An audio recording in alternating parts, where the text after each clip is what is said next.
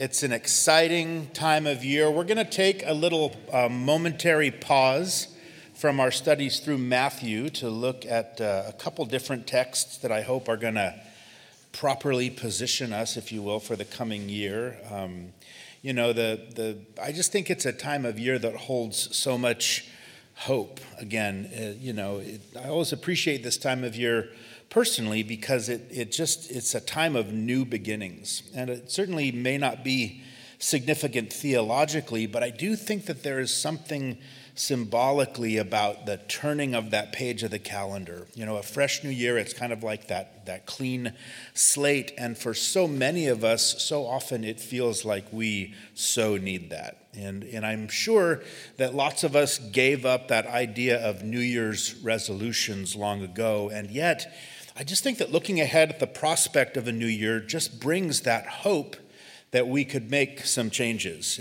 put things back into order that may have suddenly or maybe not so suddenly kind of drifted out of order in our lives. And, it's different for all of us. Maybe for some of us, it's in the area of personal finance or of diet or health or fitness kind of things. Or maybe for others, it's just looking at that schedule again and home and life and priorities. Or maybe it's just trying to achieve a better sense of balance. And I think we all have this sense that we need something in our lives to kind of counteract that natural process of slipping into decay and disorder.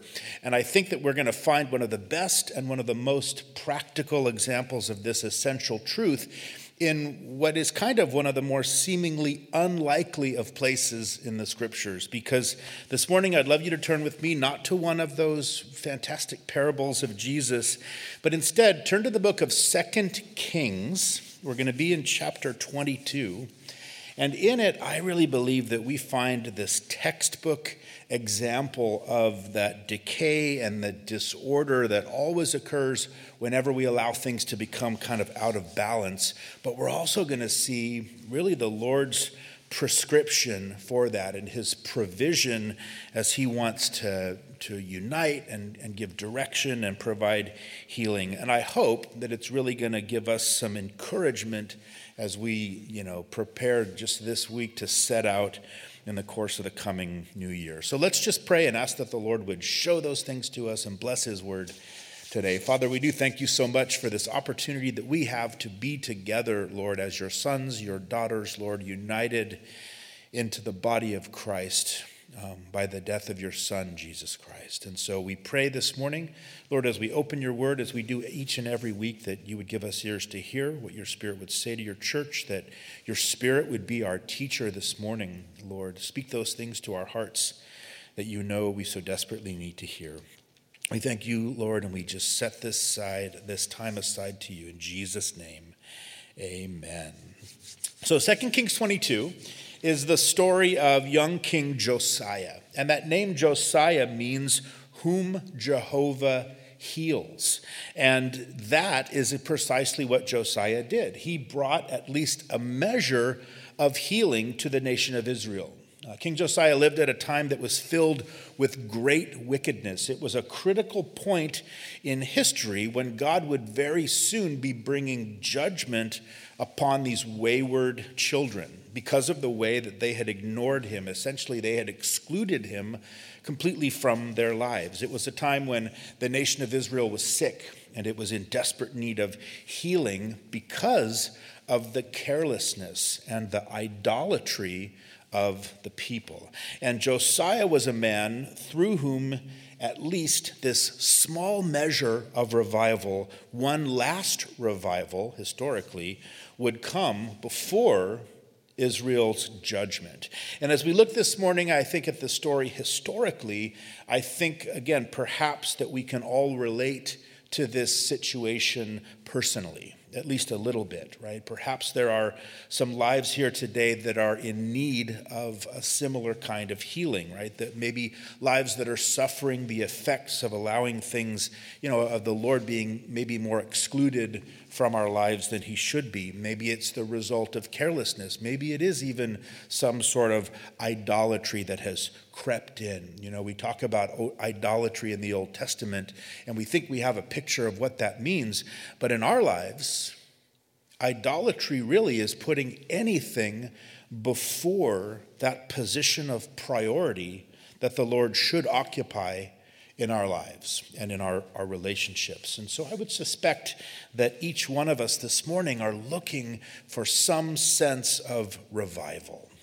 And unfortunately, I'm sure there are some here with us this morning maybe who've given up hope, right? Just kind of resigning ourselves that things were just going to be the way that they are. But I think what we'll see is that God can heal. He can bring restoration, and he can do it even into the worst of situations. And in our text today, the situation couldn't have gotten much worse.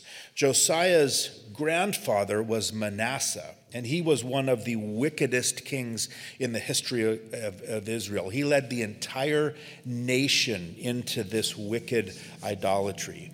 And then Manasseh's son, Josiah's father, was Amon, and he just kind of continued right along in those very same footsteps and kind of left his son Josiah to pick up the pieces. So look in the first couple verses of 2 Kings chapter 22. It says that Josiah was 8 years old when he became king, and he reigned 31 years in Jerusalem. His mother's name was Jedidah, the daughter of Adaiah of Bozkath.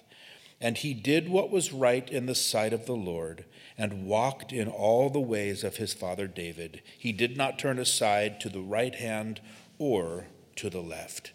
So at just 8 years old, right? He could be back in the children's ministry right now. But at 8 years old, Josiah was given the throne of the kingdom of Judah and started what would be a 31-year reign that ultimately would be characterized by peace and by prosperity and by reform.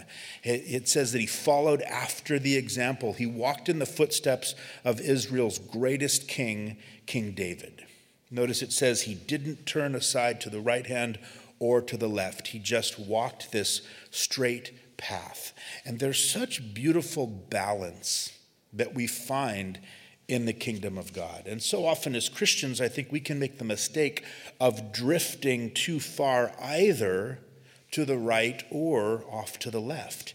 You know, we can drift off to the right and we become legalistic. We get kind of this I'm right and everybody else is wrong sort of mentality, and we become terribly rigid. And of course, looking at the book of Matthew, we think about the Pharisees. They were way off to the right. Or, just as dangerously, we can drift off toward the left, right? We start exercising too much liberty. And we see the Sadducees in the days of Jesus. These were the ones that had veered off too far to the left and ultimately denied the truth of God's word entirely. So in the kingdom, consistency is such a key. We need to be careful of constantly searching for or getting caught up in whatever the latest thing is that's running through the church. You know, Paul encouraged the believers at Ephesus that as we mature in Christ, he said we should no longer be children, tossed to and fro and carried about with every wind of doctrine. He says, but that we may grow up in all things into him who is the head, Christ. So remember that in God's economy, the pathway to peace with the Lord, the pathway to the peace of the Lord is that path that is straight, right? Not veering off too far to the right or to the left, but straight and guided by the word of God. And as we do this, look what it says there in verse 2. As we do this, we will do what is right in the sight of the Lord, just like Josiah did. Now, you Old Testament history students know that King Josiah, of the kings of Judah, he was the fourth and the final king to bring reform. We think about Asa and Jehoshaphat and Hezekiah. And yet what we know about Josiah is that his reforms were more extensive than any of those who'd come before. And if we look at the companion account of his life in 2 Chronicles, we learn that it wasn't until he was actually 16 years old that he began to seek the Lord. In 2 Chronicles 34, it says that in the 8th year of his reign, while he was still young, he began to seek the God of his father David. And in the 12th year, he began to purge Judah and Jerusalem of the high places and the wooden images, the carved images, and the molded images. So here in the same account, we see that when he was 20, right, in the 12th year of his reign, he started to really clean up the country of all of this idolatry of Manasseh and Ammon. And his ultimate goal was to bring the nation back to the worship of the Lord. But what he knew is that he had to destroy the old sins before he could establish this new sense of obedience. And again, in that companion text, it says he tore down the altars of the false god Baal. He tore down the incense altars and the wooden carved molded images that they were worshiping. But then, if you read further, we discover that he took it a step further. Because it says that not only did he tear these things down and break them into pieces, but it tells us that he actually made dust out of them. In other words, he ground them into powder. And the reason was he wanted there to be absolutely no remembrance of any of these things. He's trying to remove any conceivable access to any form of idolatry that had been plaguing the tribe of Judah. And what's interesting is that throughout all of the accounts of the kings of Israel, we see this pattern repeated by all of these different reformers. They would remove the idols from the high places, right? These high places were these pagan plateaus on the top of which this wicked worship would be performed. So they would remove the idols, but they would leave the high places themselves. And inevitably what would happen is that the people would just return back up there and reset up this pagan worship again years and years later. And I think this is significant for us this morning, and I mention it as we're sort of looking forward to this new year and this fresh start, because there can be such a danger for each one of us in our lives of removing the idols, but allowing the high places to still remain. Does that make sense? We can address an issue, at least we've addressed it for now, but we've kind of still left the door open for there to be future problems because we haven't torn these things down completely.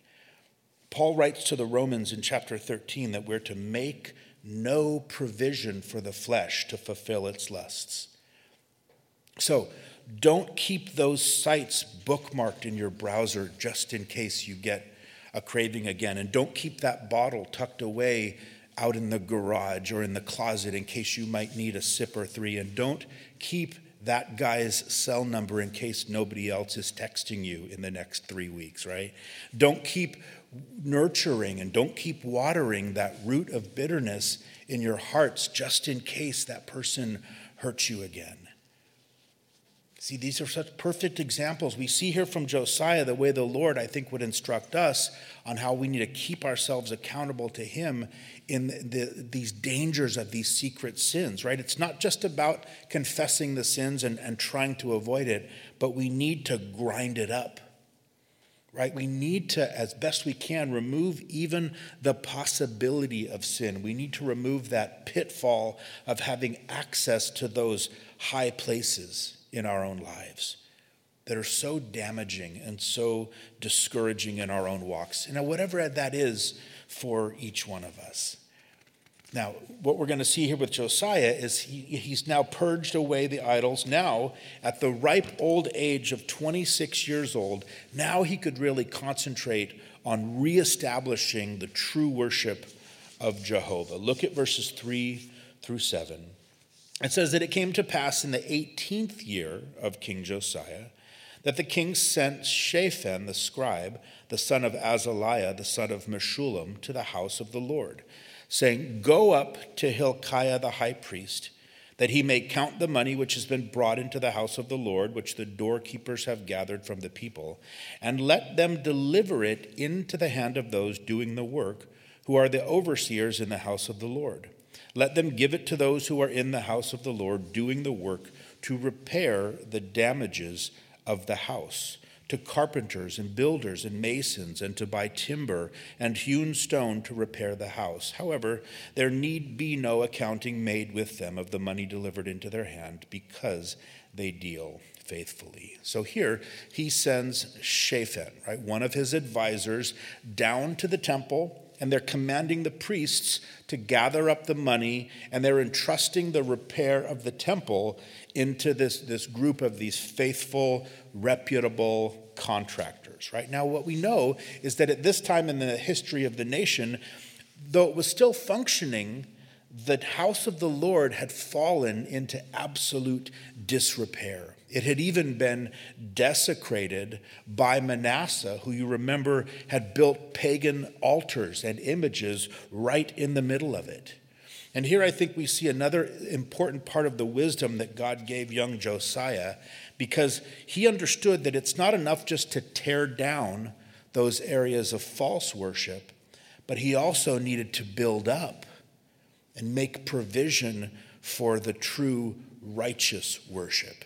And for the Jews, this was the temple, right? The temple of the Lord at Jerusalem. It was that national center of their worship life. Now, for each of us, this may mean rebuilding of what should be the center of our worship life. And that's that place and that time that affords us that intimate communion with the Lord, right? It's that personal, devotional, and prayer time where we meet with the Lord daily in order to minister to him, but also to receive from him, to really make that the priority of our day. Now, don't miss the significance here in our story, because we're seeing the beginnings of this full-scale revival breaking out, and we'll see that it begins here with the repairing of the house of the Lord. And that's not just interesting, it's important, because what we know is that revival will always begin first with God's people. Revival always begins in the heart of God's people, and then it spreads outward from there to the lost. Because we see the church start to experience this new and this fresh power.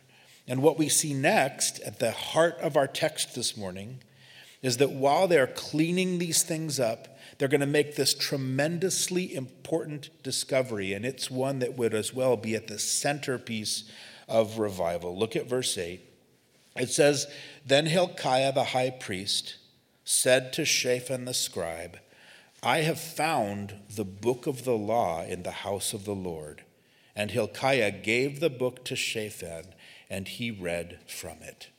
So while they were cleaning up the temple, the high priest discovers this copy of the book of the law. Now that phrase, the book of the law, simply refers to the writings of Moses, right? The Pentateuch, the first 5 books of the Bible: Genesis, Exodus, Leviticus, Numbers, and Deuteronomy. So what they found was this copy of God's word to his people, which had long since been thrown away by a nation that was steeped in idolatry. And many Bible students believe, it's very possible, it's even probable historically, that during the reigns of Manasseh and Amon, that all of the other copies of the scriptures had been destroyed except potentially for this one copy, which perhaps had been hidden away by somebody there in the temple. And what a great encouragement, because it's a testimony to the fact that the word of God is enduring. It's everlasting. And yet, notice, isn't it intriguing as we look at this verse that the word of God was lost where? It was lost in the house of God. And it's intriguing, it's ironic, but unfortunately, it's exactly what happens far too often, especially in our culture today. We think about churches that meet, but there's so little emphasis on God's word. God's word gets lost in liturgy. It gets buried in ritual. It gets deconstructed, right, for the sake of conversation, or it's completely set aside for for relatability. And yet notice also that the very place where it was lost was where it was found. And I think that's important for us, because it says that the church we as the church can and we should be that preserving force, right? We should be the guardians, if you will, of the Word of God.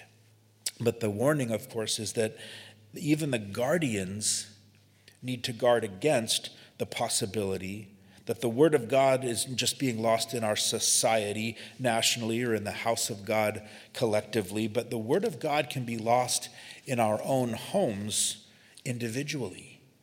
The Word of God can be lost in our own hearts personally. And that is precisely why here at Calvary Chapel Mountain View and all the different Calvary Chapel churches in the church family, we make the simple teaching of the Word of God, we hold it as such a priority. It's precisely why we want to be focused as a church this year in continuing to build those habits of being in the Scriptures each and every day, in whatever way works best for you. But somehow taking in the whole counsel of God, right from Genesis to Revelation, and just allowing the Word of God to speak and unfold naturally for itself. Really, you're allowing the Lord to speak for Himself. And what's most encouraging is notice that just as God preserved His Word down throughout the ages, He's going to preserve us as well. And He's going to do it through His Word.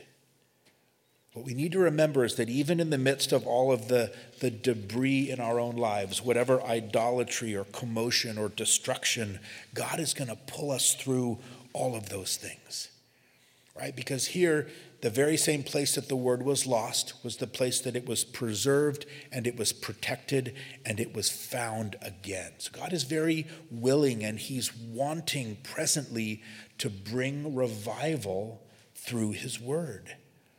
And that's precisely what we see historically, and it begins here with one individual. Look at verse 9 and 10. It says that Shaphan the scribe went to the king, bringing the king words, saying, "Your servants have gathered the money that was found in the house, and have delivered it into the hand of those who do the work, who oversee the house of the Lord." Then Shaphan the scribe showed the king, saying, "Hilkiah the priest has given me a book." And Shaphan read it before the king. So he gives him kind of this quick progress report on how the temple repair program is coming along. And then he lets Josiah know about this important discovery. And then it says there that he read from it. Now, we can assume that Josiah probably had some bit of godly instruction in his youth. Maybe he understood some aspect of the law. Maybe he was familiar to a point with the 10 Commandments, but he had never heard the whole law read in its entirety. And now he could fully understand what was about to come upon his people. And praise the Lord, I think, for the faithfulness of Shaphan, that he took and he ministered the word to the king, because it was his faithfulness that was about to directly lead to a spiritual revival across the entire land of Israel.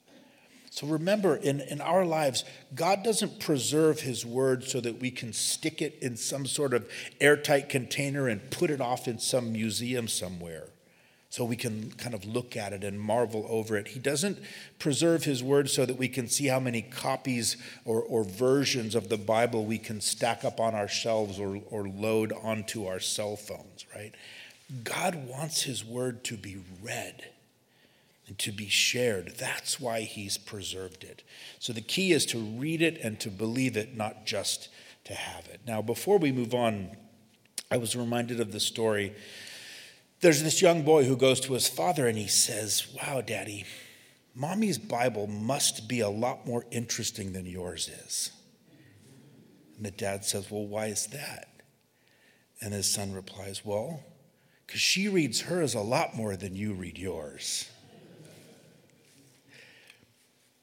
So men, fathers, husbands, dads, let's just suffice to say, as the spiritual leaders in our homes, nobody should be reading their Bibles as much as we should. Amen? That was weak sauce, guys. Amen? Right? It's only as we know God's word and as we have it in our hearts, that we as leaders can rightly minister it to those that we're trying to lead. Look what happens in verse 11. It says, "Now it happened when the king heard the words of the book of the law that he tore his clothes." So why? Why did he tear his clothes? Well, because surely he now realized just how far off course they really were. When he heard the law being read, immediately he knew that Judah was in danger. He was so terrified, I think, with the consequences of disobedience that were so clearly communicated here in this book that he goes into mourning and he's tearing his clothes. You know, in James chapter 1, James compares God's word to what? There's your first clue. Oh, it's not up there yet. Oh, he compares it to a mirror. Right? He says it's a mirror that, we look in and we gaze into it. It reveals our shortcomings. So here, Josiah had looked into the mirror of the word and he saw his own sin and he saw the sin of his people. And he saw it in a completely fresh and new way. And this is so important, I think, because for some of us, especially maybe some of you who have walked with the Lord for a while, sometimes what happens is we lose a little bit of the wonder that comes from reading the Bible for the very first time. Do you remember that? Do you remember how the words just jumped off the page at you?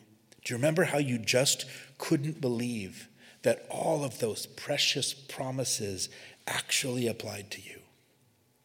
And then what happens, though, is that as we mature in our faith, sometimes we can tend to lose some of the wonder of the word, and it gets replaced, or rather I should say we get caught up by the weight of the word.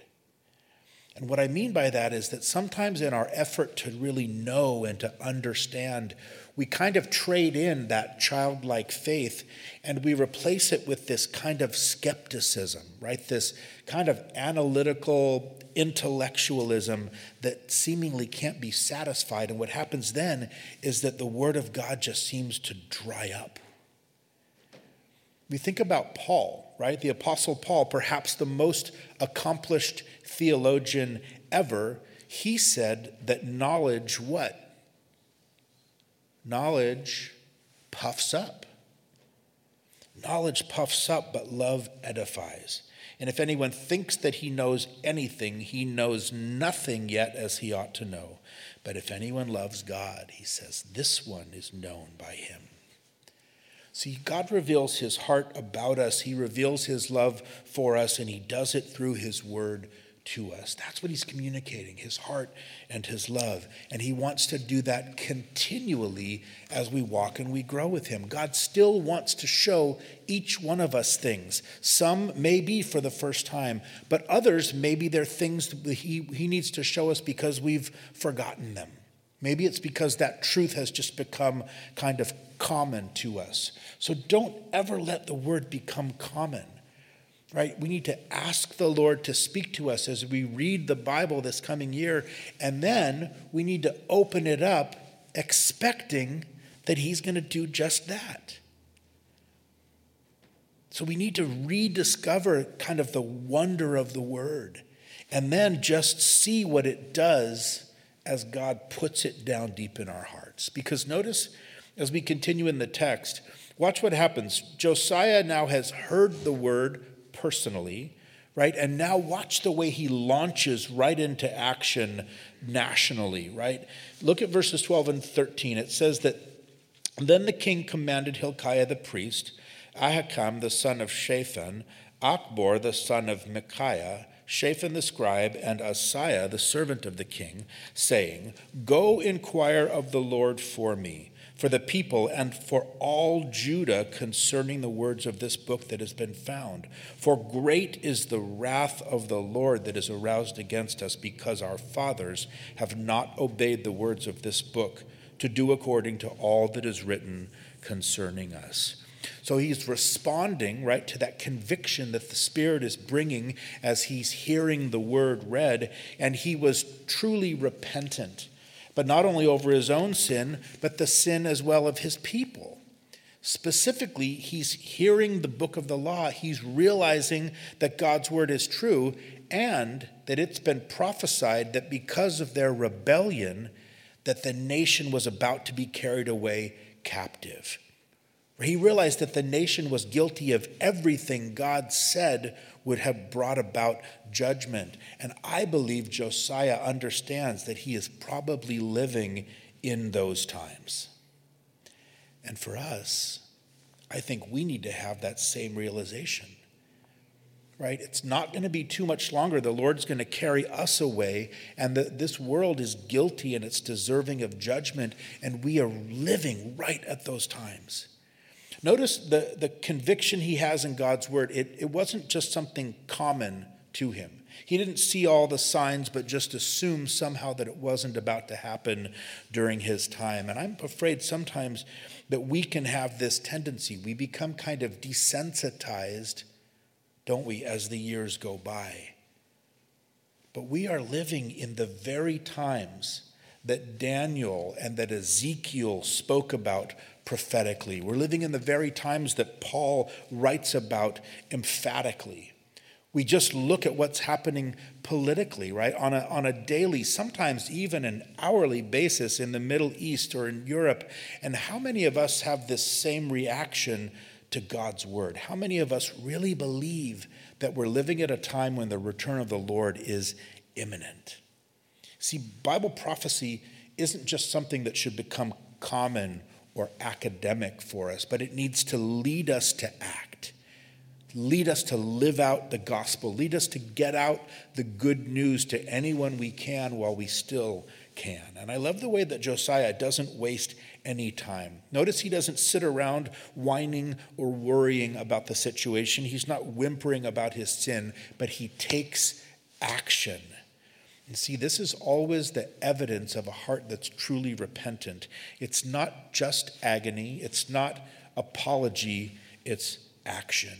And here Josiah's very first action is the very best place to start, because what does it say he wants to do? He wants to inquire of the Lord. And just those words are so super significant, because the nation here, beginning with its leadership, was turning back to the Lord for direction and for guidance. And this, by definition, is a revival. And it's the result of the power of the Word of God.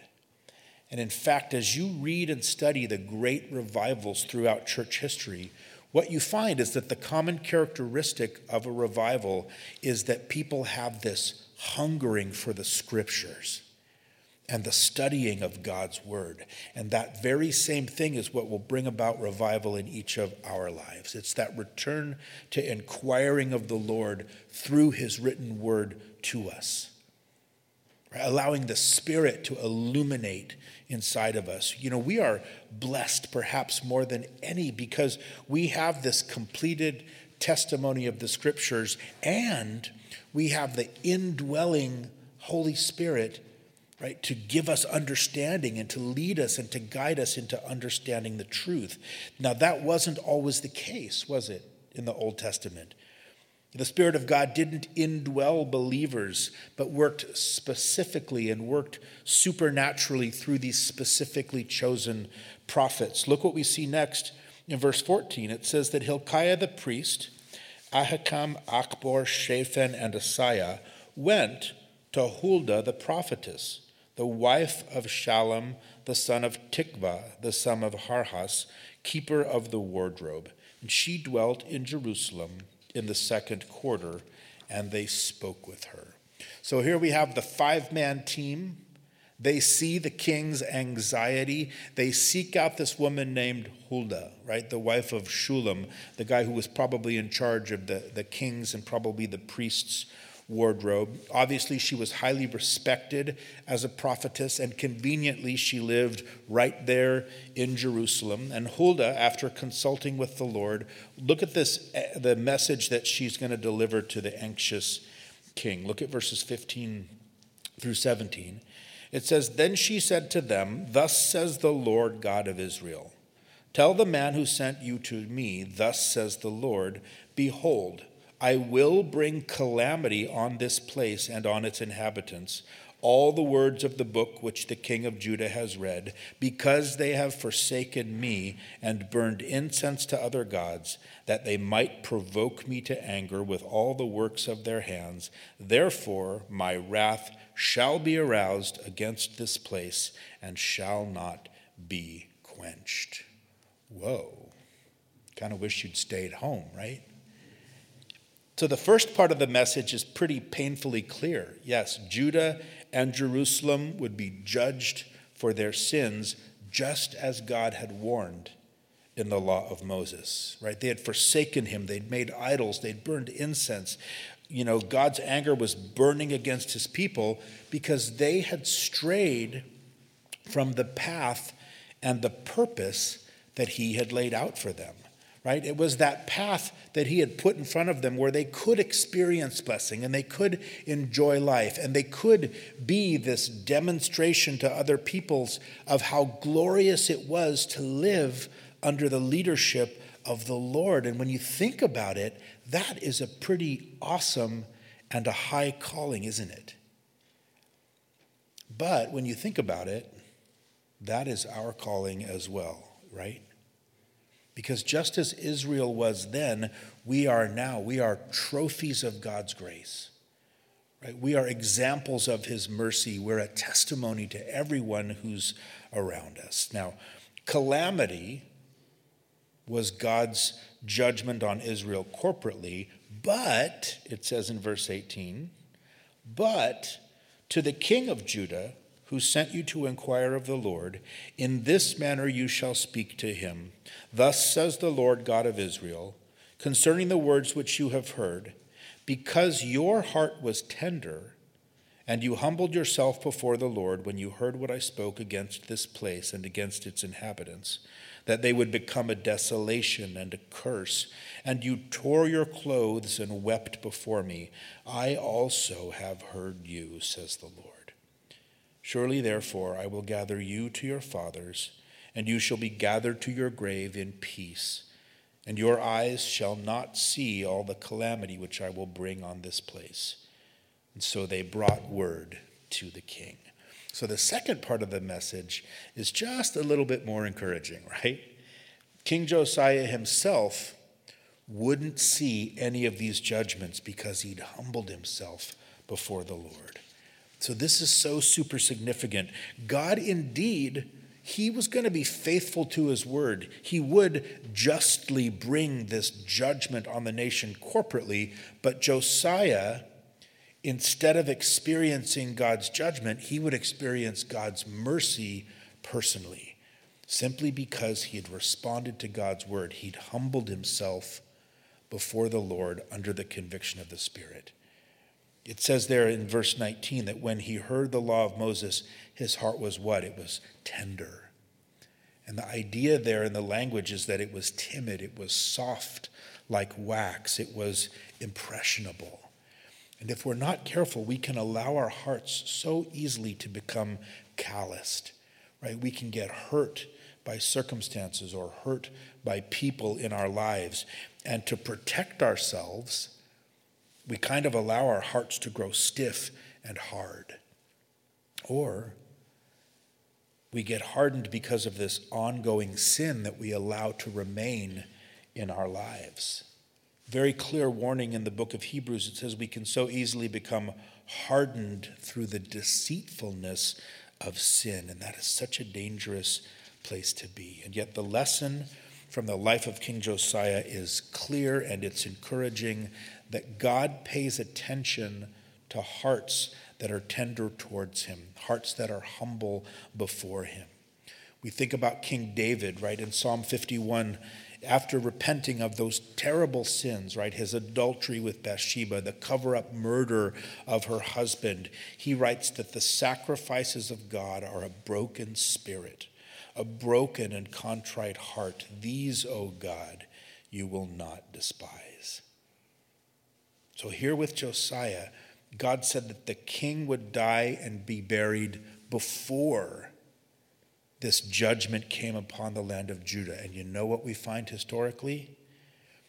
Josiah died in 609, 4 short years before Nebuchadnezzar of Babylon would come in with his first wave of attack on Jerusalem, which resulted in most of the population of Judah being carried away captive. And so reading this chapter, we kind of get the idea that, in a sense, Josiah sort of postponed God's judgment, right? Because of his heart and because of his actions and because of his prayers. And fittingly, the book of James says that the effective, fervent prayer of a righteous man avails much. And yet for each of us here this morning,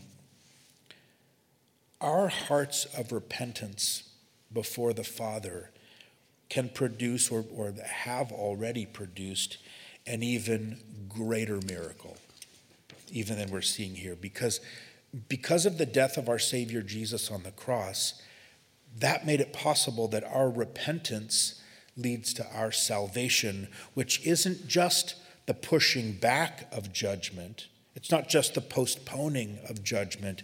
It's the removal of God's wrath upon us for our sins. This is God's great purpose, right? For mankind collectively, it's his great purpose for each one of us here personally, right? Revival, true revival, not just in the things that we do, but real revival in our souls. And he accomplishes it using his word, right? The prophet Isaiah records God's words, reminding us that my word that goes forth from my mouth, it shall not return to me void, but it shall accomplish what I please, and it shall prosper in the thing for which I sent it. Now, if you read the next chapter, maybe when you get home, what you see is that Josiah's personal revival is about to lead to national restoration. Right? You see that he reaffirms with the people, right, the covenant of God, the continuing purging of this idolatry from the land, because God's word never returns void. So as we finish up this morning,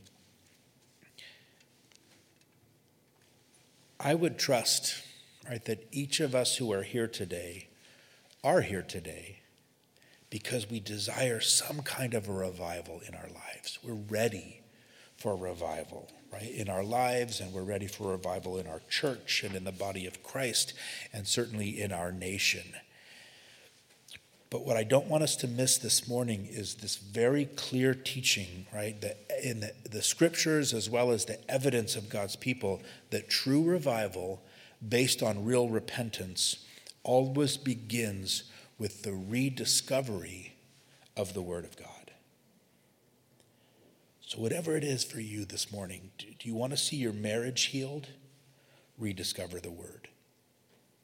Do you want to see your family changed? Rediscover the Word. If you want peace and you want wholeness in your life, rediscover the Word. Maybe you're struggling with your temper or with lust or with bitterness. Rediscover the Word. Maybe for you, you're just at that point where your walk with the Lord has become barren and it's become dry. Rediscover the Word. See, the symptoms are always different, but the prescription is always the same, right?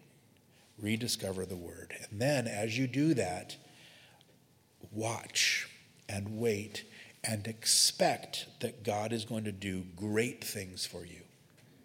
And he's going to do them as we head off into this new year with him. Amen? Amen. Father, we thank you so much, Lord, for your word. And we thank you for the great encouragement that you give to us through it, Lord. We thank you for the way that you use your word in our lives. Father, truly, whatever the symptoms, Lord, are, we know that your word is powerful and it's effective, and that you'll use it to bring about change and to provide healing and to bring restoration. Father, I pray that if there are those here this morning that are struggling in any area, Lord, that they would come, Lord, as we worship, or come after we close, Lord, and seek out one of the prayer counselors, Lord. Seek out another brother or sister in the body who can pray for them, Lord. Lord, we would pray that you would help our unbelief, Lord. Help to give us an appetite, a hunger, a heart to do the things that we need to, Lord, to be in the Word this year and to allow your Spirit to minister. We thank you, Lord, and we praise you in Jesus' name. Amen. Amen. Let's stand and let's worship the Lord this morning. Amen.